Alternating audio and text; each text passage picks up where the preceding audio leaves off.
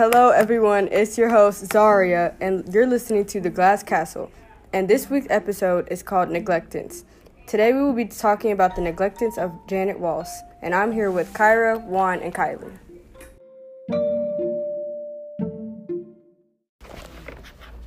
Juan and Kyra, did you guys notice any neglect throughout the story? Yeah, actually, around page 30, Jeanette's parents went into a bar and left her and her brother and her other sister in the car, and they just stayed in there for hours. And then whenever their dad came back, both of their parents came back,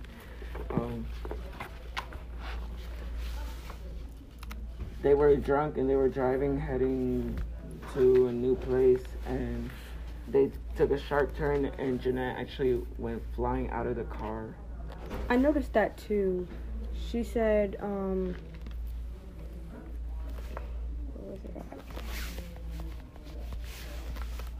She said, once I got my breath back, I crawled along the railroad embankment to the road and sat there to wait for Mom and Dad to come back.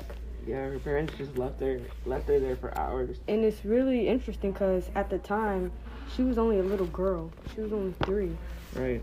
And, when their parents did come back, when her parents actually came back for her, her dad just acted like nothing happened. And, she was trying to be mad at him, but he got her laughing and she just let it go. Yeah. Very manipulative of the father. Did you notice anything, Kyra?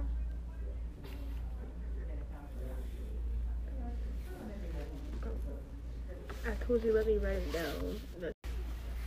Well, I also noticed throughout the story the lack of hospitalization.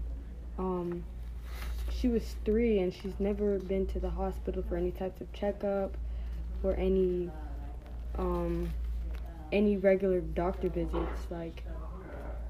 She went to the hospital only because they was in a burning flame, they was on fire. Yeah, about that. Do you think she was mentally mature enough to make hot dogs at the age of 3? Surprisingly, she was. She was really smart for a 3-year-old, and she was able to boil her own hot dogs, and she filled up her own glass of water. She would stand on the sink and make her own stuff. That shows that she was capable of processing and thinking for her age. Yeah, but I just think her parents were being reckless because they weren't giving her any restrictions or anything like that, or baby proofing anything. She's only 3 years old. She was. And and it's really sad how she was only 3 and they said that was her first time of ever having chewing gum, and her parents got upset with that, the nurses giving her that. He would also be cussing them out, swearing at the doctors. The grandma, the doctor, and the nurses were just trying to help the daughter. Their lifestyle is really weird. The way they live is really strange. And even the dad said you shouldn't be in this antiseptic joint. She's just trying to get better, and he doesn't want that for her. Yeah. That's what it seems like. It really does. So, Kyra, what were the neglectful acts that you witnessed throughout the story? I also noticed that they had very poor hygiene throughout the whole story. Her childhood, they showed that they clearly did not care about hygiene, or they weren't as educated about it. And they often did things that were very questionable to me, as if it would disgust me if I knew someone that did that. Me too. That was absolutely disgusting. The 1 cup of water to clean themselves. Yeah, that's not how you're supposed to shower. I mean, come on now. A cup of 1 cup of water is barely any liquid. That's not enough to clean your whole body. And also, the way they brush their teeth, I know, they would have an odor coming from their mouth because they didn't believe in toothpaste. And her mom often used the word to describe people who would use actual cleaning water and toothpaste, she would title them as namby-pambies. And that's crazy to me because in order to brush your teeth correctly, you need bristles from the toothbrush to get out all the dirty germs and food and bacteria caked up within your teeth. And also with the shower, that's also very disgusting. You know how much dirt is backed up from your pores and that's clogged up in your pores? Especially in the desert. Especially since it's humid, it's hot, and you don't have any sort of deodorant. They didn't carry that with them. They left everything behind to go try to start a new life. So yeah, just so the lack of hygiene, and then disgusting. And the fact that in the text on page 21, she described, at bedtime we shake a little baking soda into the palm of one hand and mix it with hydrogen peroxide, and they would use their fingers to clean their teeth. Like, first of all, their hands are clean. dirty. Exactly. Yeah, they're not even clean. Their hands are dirty, so they're using trifling. That is disgusting. They're using their dirty hands. Horrid. It's disgusting. It makes me feel very discomfort in my stomach just thinking about the thought of that. Like, I would never be able to do that. I really take a lot of thought into my hygiene. Yes. Mm-hmm. My hygiene. Take my time. Yes. Me too. Hygiene I is would very never be important. able to do that. I would feel so dirty. Like, I could imagine how she felt growing up. And then, like you guys were talking about in the hospital, when she went there, the fact that she felt like that was such an amazing experience because of she's never been in an environment like that she's before. never been exposed to what is normal for us. The normal for us is extraordinary for her, and that's a 3-year-old child. Like, in the perspective of a 3-year-old child, for her to be experiencing all this stuff and for her to be so, like, have so much knowledge about and talk so proper for a 3-year-old is crazy. And since you brought up the hospital, another example of neglect is, she said while she was in the hospital, her brother Brian fell and hit his head, split his head open, and there was blood everywhere. But instead of taking him to the hospital, her dad just said, one child in the hospital is enough. I noticed that too. Right. I feel as if that was crazy on the father's behalf. The fact that you would be able to sit there and just, like we said, that's just neglectance. Like, why would you not hospitalize no matter how you look at it? And her dad just said, Brian's head is so hard, I think the floor took more damage than he did. Making jokes out of a terrible situation. You can have brain damage. And that's manipulative, too.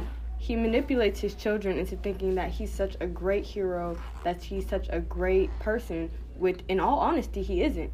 He's an alcoholic. He curses when things don't go his way. We can see as he curses at the grandma, calling her all these horrible, vulgar names. And it's really, as a father figure, he should be displaying himself as a better person. He should try to make light out of a role model. Yeah. Right. And back to what you said about the alcohol. How do you guys feel about his alcohol? He obviously has a problem with it. What would you guys say about that? I feel as if the mother should speak out more on it. It's as if she doesn't have a voice. She doesn't have her own say.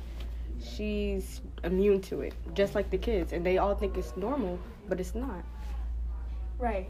And honestly, most people that have an alcohol problem, they use the alcohol to, like, cope with something else. So I would be curious to wonder, like, what he's been through in life or how he feels about it, or if it's honestly just like a type of selfish type thing. Right. Actually, she said that after their sister, they had another sister, actually. Her name was Mary Charlene, and she died. And after she died, her dad started, like, drinking, and even before her death, he was, like, drinking a lot. But he just started drinking even more after her death. And he would go out and do weird things, like crazy things. She said that her dad pawned her mom's big diamond wedding ring for money, and they got in a fight. Her parents got in a fight over it, and He was just like, quit, your belly aching. He said he would buy her another ring, even fancier than the one he pawned. Yeah, and I feel like he didn't have the proper therapy for going through that, and that made him worse as a person. He struggled with his internal conflicts, and instead of getting help to help solve those, he took it out on other people, his family, and it made him more of a hot-headed person, and it made him just change completely. Yeah, he didn't care about how anybody felt. All he cared about was what he was going through, what he was feeling, what he thought. What he wanted to do. He Yeah. took the family out of their home that they grew up in to start a new life. The child was crying over her doll and stuff, and he just threw it out the window. Same with the cat. Yeah. He threw the cat out the window. Like, that's crazy. That's animal abuse. He was the one who pawned the wedding ring. He was the one who didn't decide to take the kid, Brian, to the hospital. Yeah. Even though he was seriously injured. Yeah, and then also, like, going back to how she was so just felt happy in the hospital environment. I know usually when you think of a kid in the hospital, they're upset and they're ready to go home. Like, And the they're fact scared. the fact that she was so just happy, like, that felt like the best place she's ever been in, as she described it. It was like a paradise because everybody did everything for her and they're so nice. They're usually like, nurses are nice to you because they want them to feel comfortable, and especially when it's a child, they just trying to make sure they're not scared, because usually that's what someone would be when they walk into a hospital, because obviously she's injured, but she's having the time of her life, and she doesn't want to go home. And he forced her to leave the hospital. It says that a nurse was yelling at him to stop taking her, and he just pushed open the emergency exit door, and then they sprinted out to the street. And he told her, "You don't have to worry anymore. You're safe now." Yeah, and the fact that he would do that is kind of selfish, once again, because he never asked her how she felt about it and what she wanted to do for herself. Like, he just took it into his own hands to do what he felt was right for her, but not even. He was doing what he felt was right for himself. He's very narcissistic. Like, he cares only for himself and not of others. That's mainly how I would view the father.